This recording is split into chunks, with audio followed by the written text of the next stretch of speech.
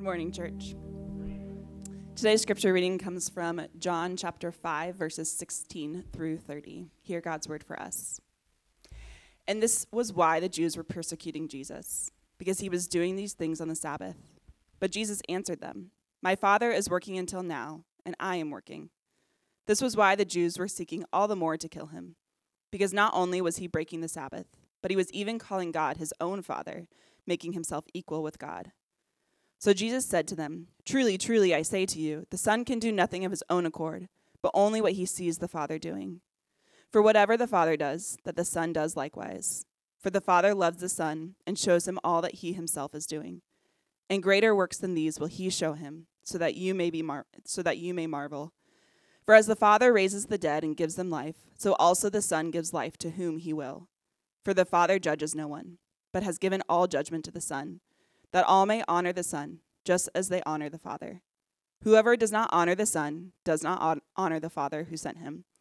Truly, truly, I say to you, whoever hears my word and believes him who sent me has eternal life. He does not come into judgment, but has passed from death to life. Truly, truly, I say to you, an hour is coming and is now here, when the dead will hear the voice of the Son of God, and those who hear will live. For as the Father has life in himself, so he has granted the Son also to have life in himself. And he has given him authority to execute judgment, because he is the Son of Man. Do not marvel at this, for an hour is coming when all who are in the tombs will hear his voice and come out, those who have done good to the resurrection of life, and those who have done evil to the resurrection of judgment. I can do nothing on my own. As I hear, I judge, and my judgment is just, because I seek not my own will, but the will of him who sent me. This is the word of the Lord. You may be seated.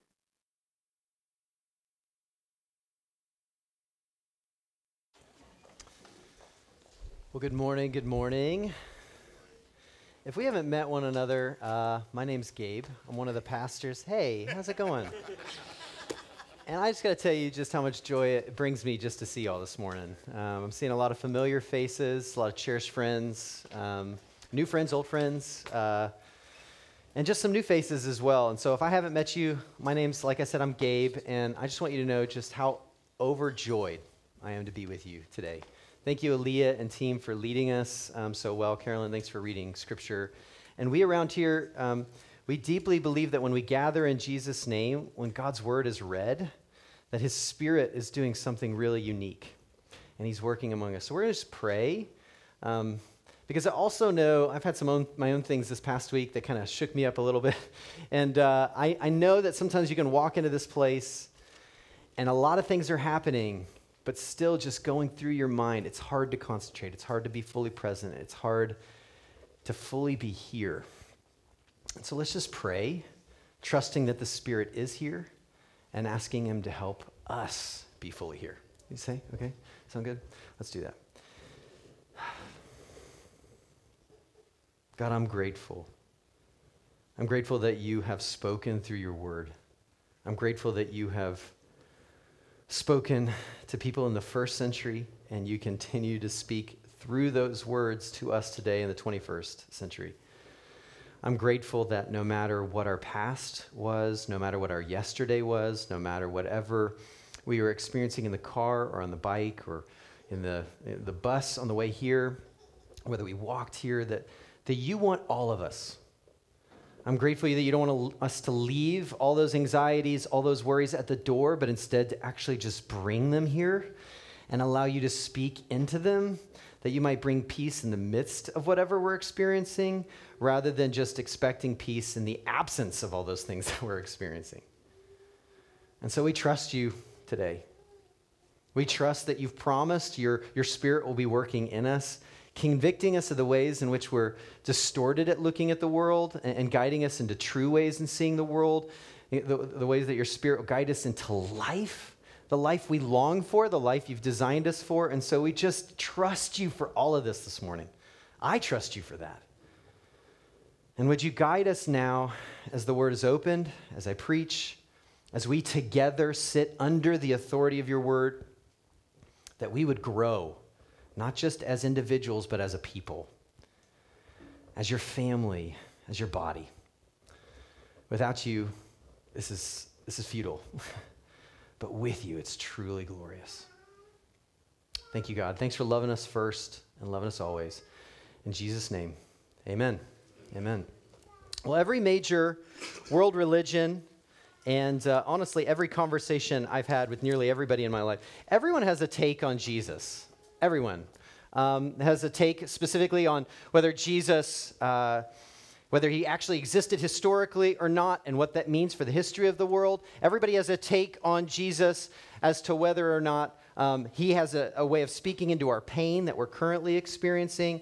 Everybody has a take on Jesus as to whether or not he affirms our decisions or is wrestling through our decisions or is against our decisions. Everybody has a take on Jesus and how he impacts the globe, what it means for the world, not just for my geography. Everybody has a take. And I'm going to even say, not just Christians, right?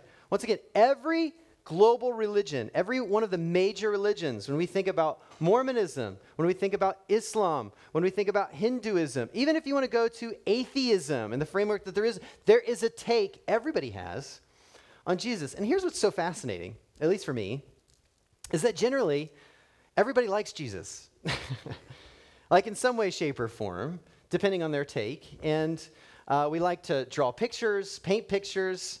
We like to tell stories. We like to write poems. And we especially love to judge one another based upon Jesus. And we do this by cherry picking certain quotes. See, this quote really aligns with me. This quote really affirms where I want to go. But let's not pay attention to that. But this quote right here, like, see, even Jesus is on my side. Everybody tends to even like Jesus until he starts talking about himself. There's nothing, I don't think, more dangerous than hearing Jesus' take on himself. Asking the question, who does Jesus say he is? That over history has gotten people killed, and frankly, it got Jesus killed.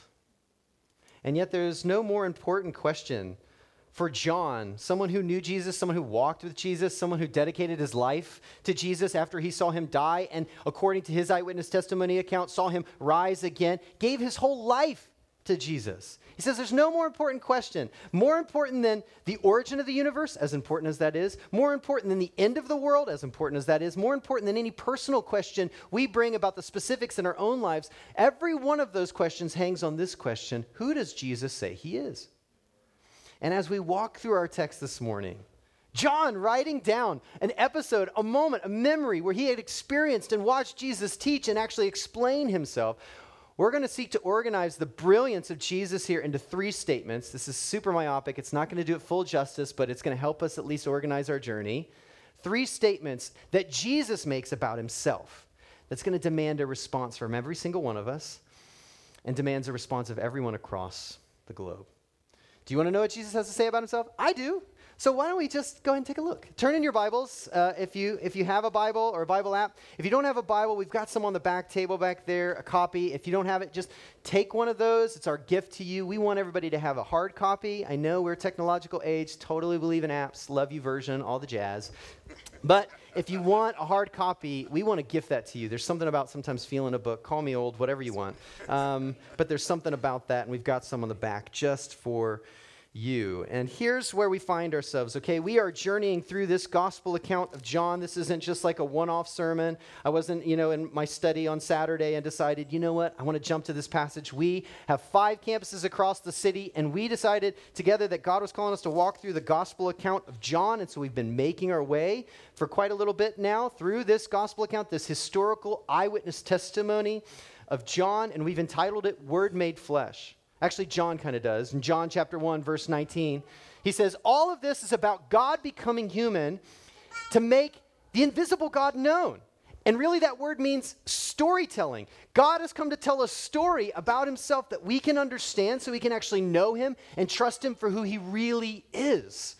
And so when we're going across John, it's not just this exploration of who Jesus is, we're getting a picture of who God is. And John wants us to see him because he thinks that, this Jesus that I came to know, the God who I've come to understand, he's worthy of our lives, and I just want you to see him. So that's what we're journeying through in John's gospel account. And just last week, we began chapter 5. Chapter 5. Pastor Caleb did an excellent job walking us through that text last week. And we saw that Jesus finds himself in a pretty sticky situation, right? Jesus has supposedly, according to the religious leaders of the day, broken the Sabbath. And in some regards, you could say he has broken the Sabbath, but Jesus actually says that he hasn't broken the Sabbath. There's a whole dynamic that's happening here because they come with some oppressive, more religious rules. They said that the Sabbath was there to help bring and usher in God's presence. And Jesus is like, you don't even understand what the Sabbath is about. It was actually for humanity, and now you've made it into this oppressive thing. And so they're seething, they're ticked. But that's not even what gets them so angry. The thing that gets them the most angry isn't what Jesus is doing on the Sabbath. It's about what he's doing on the Sabbath and how that's meant to interpret who he is. Who he says he is. That's where they start to lose their minds. Okay, so let's look again. Verse 16, Jesus responds to them. He says, my Father is working until now, and I am working. And this is verse 18. So this is John, commentary on the context, giving us a window as to how they would have interpreted that statement. This was why the Jews were seeking all the more to kill him. Because not only was he breaking the Sabbath, according to their rule, but he was even calling God his own Father. Here we go. Making himself equal with God. Jesus comes with an extraordinary framework where he calls God his Father. God his Father. Now, in one sense, you could look across the first century, and a faithful Jewish person, when they gathered together in synagogue, they would come with a framework and may even go through liturgy or worship, kind of like what we did earlier, and they would sing songs and maybe even make a response to say, you know what? This God, he is our Father.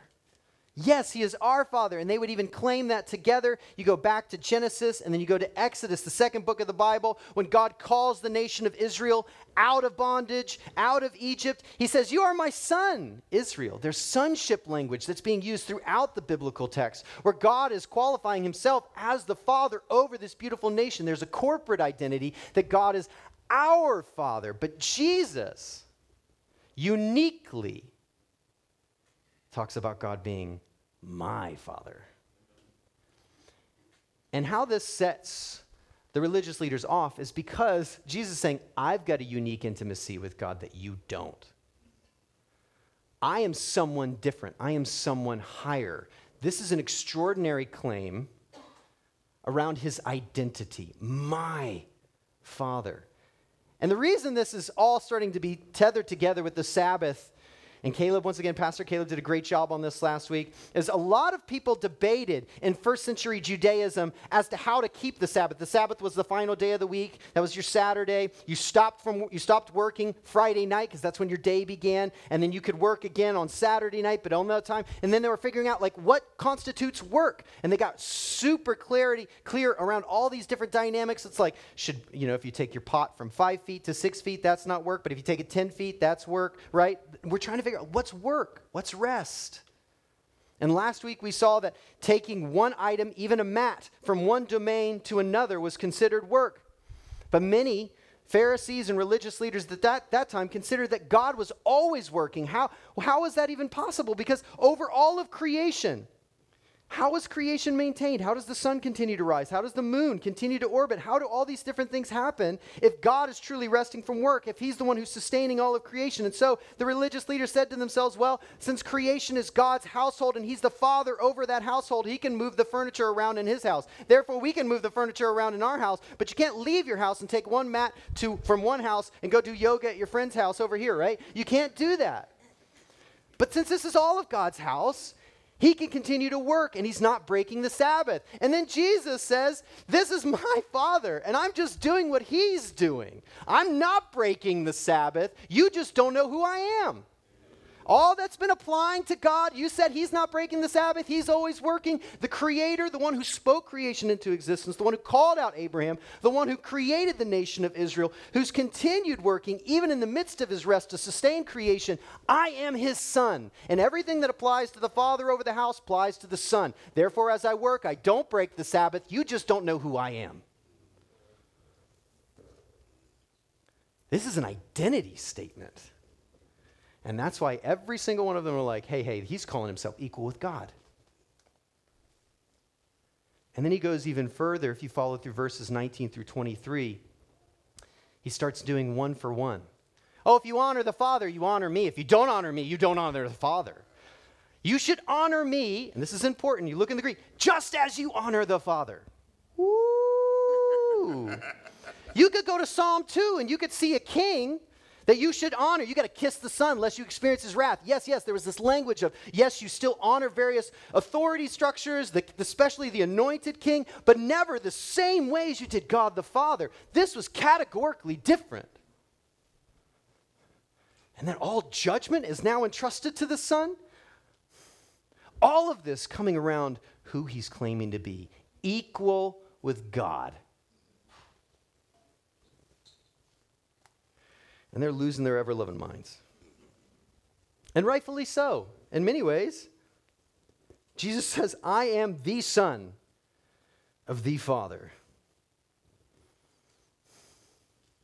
And I think sometimes it's hard for us when we come to this text because we've become, if you've been in church for a while, you kind of get accustomed to calling Jesus the Son of God. And then there's God the Father. If we have a Trinitarian, that's a framework of saying Father, Son, and Holy Spirit is one God, but three persons. We step into a mystery wrapped in an enigma. It's beautiful, it's wonderful, but it's beyond us. And then if you're coming here and you're still new to the Bible and you haven't researched these things, whether you're accustomed or you're new, we can come to this and miss the astounding nature of the statement that Jesus just made and how this made them ticked beyond all belief. It'd be kind of like this. I had a friend of mine give me this illustration. I thought it was brilliant. It'd be kind of like if I went to, or someone you know went to a quantum physics convention, right? Something like that. And they went to the quantum physics convention, and there's all these brilliant minds and thinkers, and then suddenly this person steps up on stage, and he's like, you know this quantum entanglement thing? You know, my dad and I, we helped formulate that. Isn't this pretty cool? People, what would they do? They'd lose their minds. You're nuts. Who let this guy on the stage? Some of you thinking this right now. That's fine. But Jesus is saying, listen, he's saying, under it all, behind every religious question that you ponder, behind every scientific discovery that is made, behind every philosophical question around reality, the first cause, the initial domino that landed everything, behind all of this ultimately is the love between a father and a son that sparked the creation of all.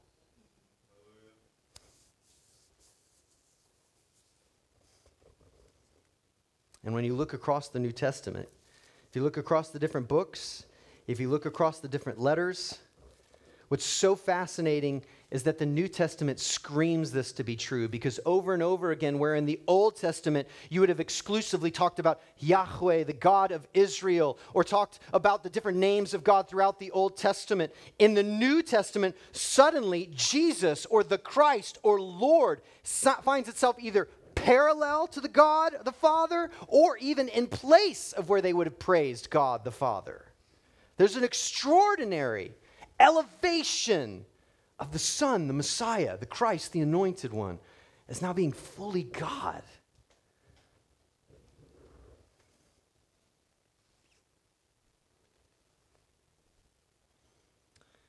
And Jesus says, I am the Son of the Father. And for everybody who knew what that meant, they were ready to murder him. Boom. And they didn't even let them catch their breath, because then he moves on to verse 24, and we read, truly, truly, I say to you. Now, just a quick aside. Every time Jesus says this, truly, truly, or amen, amen, I say to you, he is anchoring his authority in nothing else other than himself. Based upon what he just said, he says, hi, listen, I am the Son of the Father. Therefore, based upon who I am, amen, amen, truly, truly, you can really trust this is trustworthy because of who I am. All of it's wrapped around identity. He says, I say to you, whoever hears my word and believes him who sent me has eternal life.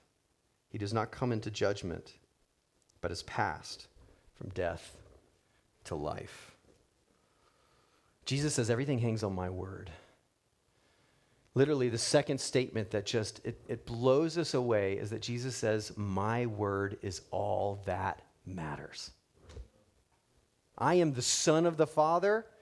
He's claiming equality with God, a unique position over all the world.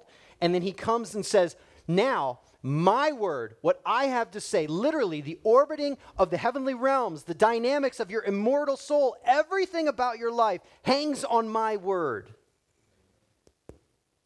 And to reject him, and to reject what he says about himself, and even what he says over us, is to reject everything.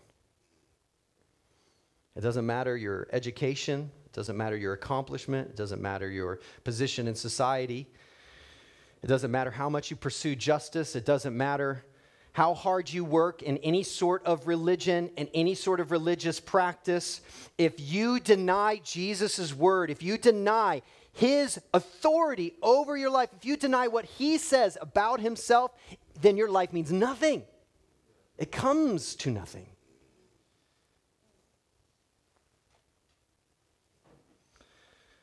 And I just want you to imagine you try saying that to anyone in your life. Anyone. You're just like, hey, listen, just don't try this, but just imagine, okay? Saying this either to a spouse or a friend or a coworker. You're like, hey, man, if you don't listen to what I'm saying, you're going to be eternally damned. How's that going to go? I'll tell you how it's going to go. You're going to be Chris Rock on that Chris Rock, Will Smith dynamic, okay? I'm sorry. I know. I knew it was overplayed even before, and there's a whole lot of dynamics. Let's move on. I'm sorry. But for real, though. Sorry. Not sorry. Okay. But seriously, if you had someone come up and tell you that, and then come with the audacity of all that he's claiming, I want you to put yourself in the sandals of these religious leaders at this point, with religious zeal because they love God and they long for God's purposes to come. And then they hear this guy saying, I am the Son of the Father, making himself equal to God. And then he says, my word is ultimate. What do you want to do? I mean, this is blasphemy of the highest order. This is murder. I mean, this is the opportunity for capital punishment. This is the time to silence this fool, this insane man, this madman, this someone who's going to lead God's people astray, someone who's satanic, demonic. And listen, he gets accused of all those things. Every single one of those he gets accused of. It seems absolutely absurd what he's saying could actually be true. This guy from Galilee, who's got no pedigree. We've never heard of him. More than likely, we don't know how his mom ended up getting pregnant with him, but it doesn't seem moral. And now this guy's coming to tell us that he's the one, and more than that, more than we ever imagined the one would be, that it's not just a Messiah who is, yes, led by the Father, but somehow equal with the Father. This makes no sense.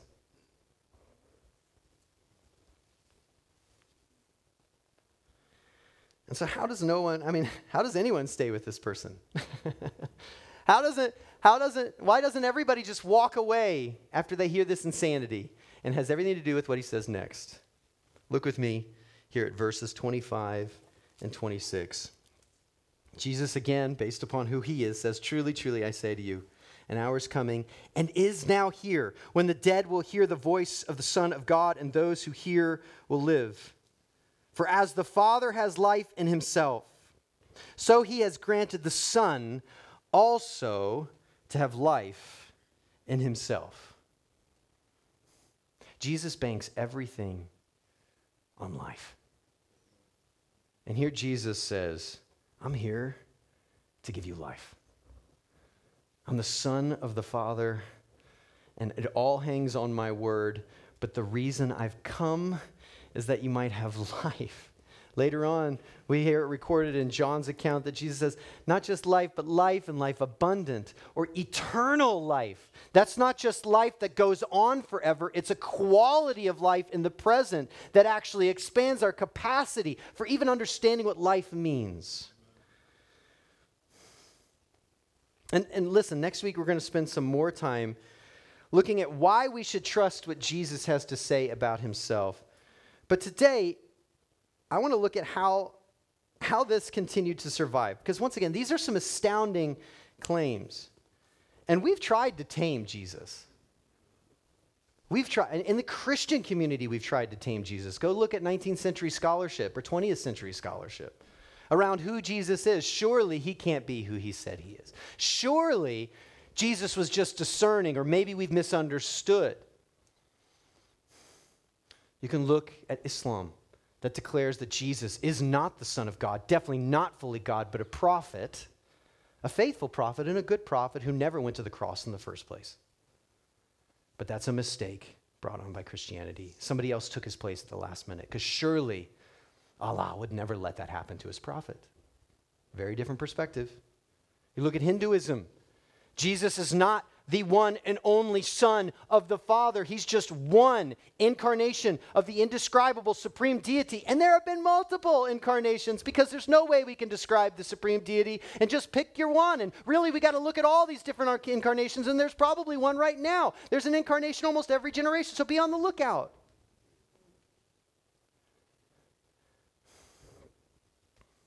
Jesus says, I've come to give you life. And everyone is trying to avoid, in all these different perspectives, what actually Jesus says about himself. So why do people keep coming back? Why do even many of you in here believe every word that comes from Jesus? I know you. I know some of you that are hanging on these words, that are holding fast. Why? Because genuinely, Jesus makes dead things alive. He's made marriages that seemed like there was no way out. He's brought life back. He's made your own life where you felt like you had nothing left to give, and then suddenly you felt the resilience of his presence carry you forward. And then literally, physically, you've seen healing. You've experienced those around you as you pray for them. You've seen provision, or even the community of faith coming around. And we hold fast that in the midst of these opportunities, where some folks felt like they were going down to the depths of the destruction of their life, and Christ changed the trajectory of their life. That's what Jesus does. You've seen it. You've heard it. That's Jesus' mic drop moment. It's like, find dead things, put me in the midst, and watch me bring life. He's the best miracle grower around, right? And Jesus even says there's a moment coming, and I love that, and now is. Now is. Some of you know that life. Verse 24, he says, those of you who have received my word have passed from death to life. That's not a future statement. That's perfect. That means it's happened now and it becomes more realized. Yes, we still have the thorns, the thistles. Yes, we still get bloody knees. I was living with my mom, a single mom, who held fast to these promises, and I saw life in her, even though we barely made every bill. I saw life in her. And I said, listen, what she's got is what I want when I'm seeing her weep over her body. Listen, that doesn't mean we don't go through valleys. That doesn't mean you're always on the mountaintop. It just means you have life in every one of those places. And then one day, the circumstances will change for good. But we still have life in the midst of pain today. And humanity has shown that again and again for over 2,000 years. You can go to Iran, you can go to South America, you can go to China, you can go to Russia, you can go to the United States, dare I say it, where there are whole belief structures that are antagonistic to even giving us the framework for trusting in this one. And yet people do, and they experience new life. And just in case you're here and you're wrestling and you're wanting to hear a more modern story to tell me, Gabe, I get that there were ancient people who believed this, but remind me today, let me tell you about Malcolm Muggeridge. What a great name, huh? Who went to India, to a leprosarium, to the people that the rest of society had pushed out because they were in the lowest of the caste system. And he saw Christians caring for the ones that the rest of the world had cast out. And he said, only if there is a God would people do this. And it transformed his framework for what life could be. It reminds me of the story of the Afghan Taliban leader that our ministry partners in Elam told us about. That when he heard the story of Jesus, the lands that he had confiscated, he actually, I'm going to say a word, he gave reparations. He responded in repentance and gave the land back to the people he stole. This isn't like 40, 50 years ago. This was in the last few years. He heard about Jesus and said, if this Jesus is true, this has got to transform the way I look at property, at money, at reality, and I got to give this back. Transformation that brought about a more just society because Christ showed up. Stories like John Ortberg writing in his book, Who is This Man? It's a phenomenal story he tells of many people, but one person in particular, Mary Karr. She was a lifelong agnostic. She was a well-known novelist. And she grew up in a home where her mother had been married 7 times. I don't say that to cast shame on divorce, but to highlight the transitory nature of her life. People coming in and out, making promises and not following through. Then her mother would burn her toys as a child and then tried to stab her to death. We want to talk about childhood trauma. And then something happened. The last person she expected to meet was Jesus. She's the author of The Liars Club, and she was a chronic alcoholic. But when Jesus broke into her life, this is what she writes. If you told me a year before that I'd wind up whispering my sins in the confessional or on my knees saying the rosary, I would have laughed myself cockeyed. More likely pastime, pole dancer, international spy, drug mule, or assassin, right? And don't be offended at that. Because listen, hear me. Somewhere Jesus is saying, I told you, I've come to give life. And yes, there are great barriers, and yes, there's great pain, but Jesus wants to enter into that pain in the same way he entered into the cross. And he wants to give life to you now. And it doesn't always happen overnight, but it will happen in full one day. And he does want to start it today. And maybe you're here today, and I don't know. I'm looking around. I know some of your stories, and some of you I don't know at all.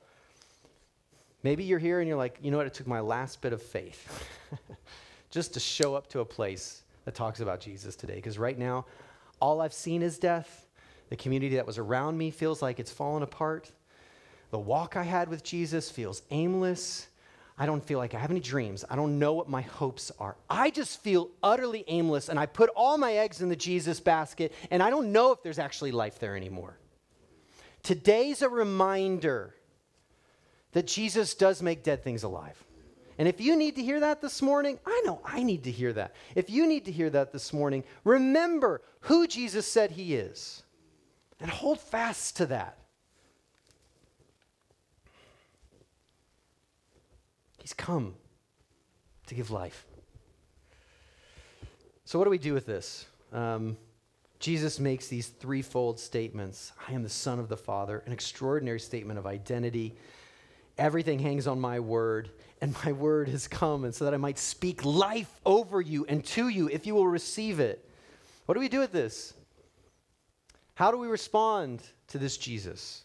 And really the Jesus that Matthew writes about, that Mark writes about, probably carrying forth the testimony of Peter, Luke, after gathering all these different eyewitness testimonies, John, who actually walked alongside of Jesus, all of this eyewitness. What are we supposed to do with this Jesus? Versus listening to Muhammad, who writes hundreds of years later, Joseph Smith of Mormonism, who writes way later, just a couple hundred years ago, right? Not so long ago. Who are we supposed to listen to? Or should we listen to someone who actually walked with Jesus?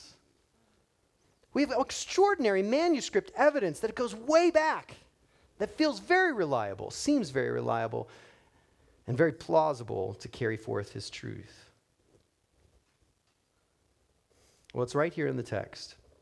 Our response to what Jesus says about himself is that we are to honor Jesus for who he says he is. We find ourselves in a culture, and this isn't all bad, but it is a reality that really is leaning into shame right now. Someone makes a mistake and shame just riddles, and the repercussions of that is they get buried in the next 5 minutes.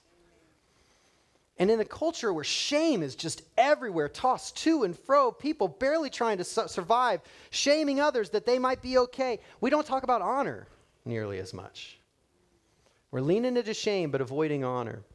And I also find it very interesting that in a culture that we really, and there's a lot of good with this, where we really value allowing others to self-define themselves, to define who they are, and to actually listen to what they say about themselves and engage with that. When it comes to Jesus, we often have the gall to come and say, no, you're not. The hypocrisy of that. When we come to, and Jesus says, I'm the Son of the Father. It all hangs on my word. And I've come to give you life. No, I think that's okay. But I might go try something. Whatever. So how do we honor Jesus? Well, it has to start with listening, right? Someone once said, to listen is to love. I've heard Pastor Ben Beasley say that quite a bit. And somebody said, sounds about right. You're right. Yeah. He says it a lot. He's a good listener. And the less we listen to one another, the less we're able to love, right? Well, I recently, as a family, we do kind of some people do this as individuals, some people do this as families. They do like a mission statement, or they'll do like a word for the year. Well, for us as the Coyle family, our word for the year has been listening. So my wife and I, we've got 3 kids. So we are trying to learn listening, right? And some of you might be like, that's real self-serving, Gabe, as parents. You're right. I got no shame and all the honor on that one. Listen, okay? I want my kids to learn to listen. And to me. But no, in all reality, like even as Allie and I were processing and praying through, like where do we feel like God's calling us to grow, and where do we feel like we need to kind of cultivate within our kids and ourselves? We want to learn better to listen to our kids. Sometimes this isn't James 1:19, but we're quick to discipline instead of quick to listen. And there's a whole lot of idols in that and reason why we do that. But we're like, man, we just want to listen better to our own kids. We want to, when they've got stuff going on, we don't want to jump to discipline. We want to hear what's going on. We want them to have the space to ask why, even though it's the 6th time in a row and they don't like the answer we've given. We still, we just want to walk that journey. And the same should be true for us as Christians. And someone that I'm just beginning to learn about is a gentleman by the name of Frank William Stringfellow. He was an American lay theologian. So he wasn't pastorally trained. He wasn't a pastor. He was a lawyer and a social activist in the 1960s and 1970s. And there's a lot about his life and his writings that I don't know. So don't follow up with me afterwards and say, are you supporting this or that or this? I don't know everything he's written and every stance he has, but I do think what he says here about listening is so spot on and apropos. He says, listening is a rare happening among human beings. You cannot listen to the word another is speaking if you are preoccupied with your appearance or impressing the other, or if you're trying to decide what you're going to say when the other stops talking, or if you're debating about whether the word being spoken is true or relevant or agreeable. Such matters may have their place, but only after listening to the word as the word is being uttered. Listening, in other words, is a primitive act of love, in which a person gives himself to another's word, making himself, listen to this, accessible and vulnerable to that word. When's the last time you listened to Jesus like that? When he was speaking about himself, and we just let that word sit, and we let ourselves be vulnerable to what he says about himself. When's the last time that's been true for you?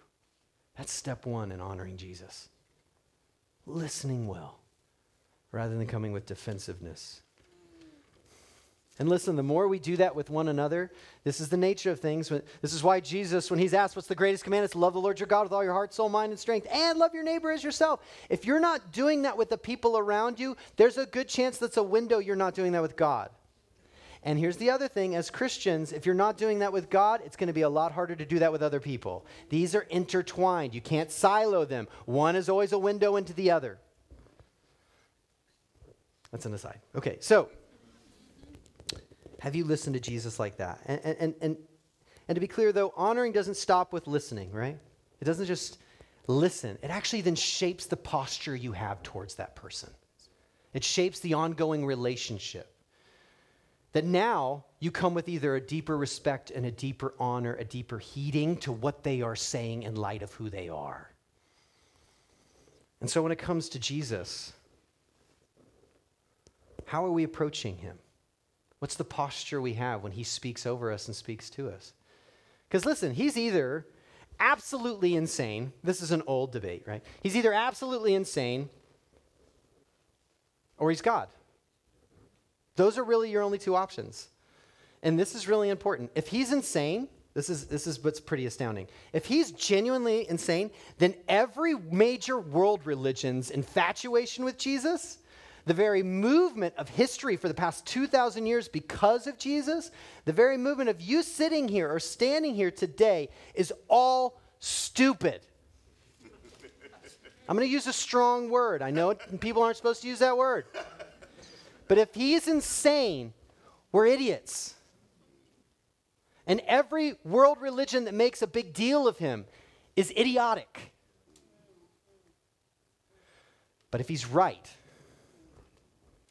if what he's actually saying is true, and if indeed the reason every one of these gospel writers and across the New Testament, because they believe that Jesus actually physically rose from the dead, the life that's in him that he wants to give us is actually so strong that not even death can take it out, and he came out of the grave 3 days later, if that all actually is true, we got to receive him, folks. We got to receive what he says about himself, even if it costs us everything. And be clear, to receive him and all that he is not just taking a theological pop quiz. I've got my mental facts and I'll live my life any way dang well I choose to please. However you say that, right? I can't even get the words out. You can't just say, okay, I've got my information. That was helpful here, and now I'll navigate life's realities on my own. No. To receive Jesus is first to receive his life for your life. To realize that what he did, you can't do because he's someone you're not. He's God. Yes, fully human, and that's why he can do it for us. But you got to receive his life for your life. Then secondly, you have to receive his way as your way. Not just the end goal, not just my ticket into heaven, but my way of living life. Because if life is in him, he knows life way better than you and me. And so it's the way, and it's going to look like a cross, but it'll end with an empty tomb. Every single one of us, not just Jesus, but here now, not just in another country, in another suburb, here, now. It looks like a cross, but it ends with an empty tomb. And then thirdly, it's always in receiving his body because that's where we belong. And I know there are wounds with church. I know there are pains there. But Jesus still calls that his body, such that we, in the midst of pain, we can't go so low or we'll never know the fullness of life. Yes, we'll maybe protect ourselves from some pain, but we'll never know the fullness of life that he has designed the church to be a conduit for. So do you want life? Eternal life? Then honor Jesus for who he says he is. And receive him by learning the good habit of listening and then responding with a posture of reverence. And then watch him work. If not, everything else is dishonoring of Jesus. And you don't want to get to the end of your life having to face that. His grace is beyond any sort of rejection we have engaged, any way we have failed or faltered. But if we live our whole lives with our faces set like flint towards destruction and totally disregard Jesus and say, I want nothing to do with who you say you are, well, we don't want to face that. And neither do you. Let's pray.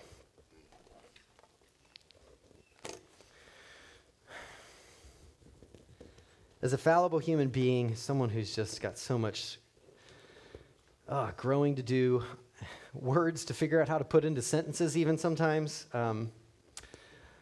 I pray, Lord, that by the power of your Spirit, that this truth of your word would just anchor deep within us, and it would give us a confidence this time tomorrow, a humility this time tomorrow in the places you've called us to be.